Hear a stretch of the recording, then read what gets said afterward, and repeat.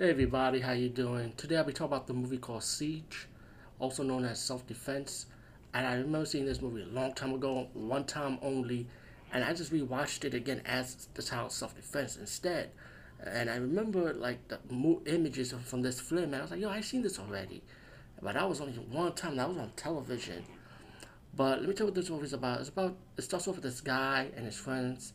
It kind of like a militia group, I would say, and they go around harassing these gay people in the gay bar, trying to rough them up, and then it led to an accidental death.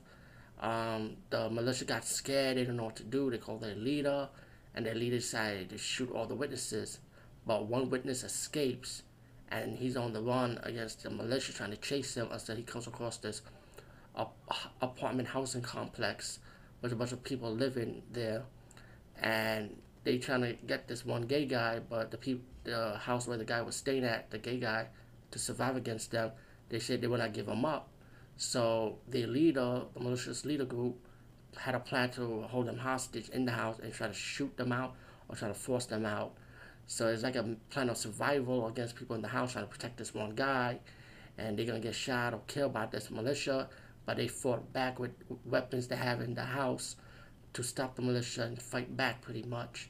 All in all, this is a really good movie, especially survival. It was one of those survival movies, I would say.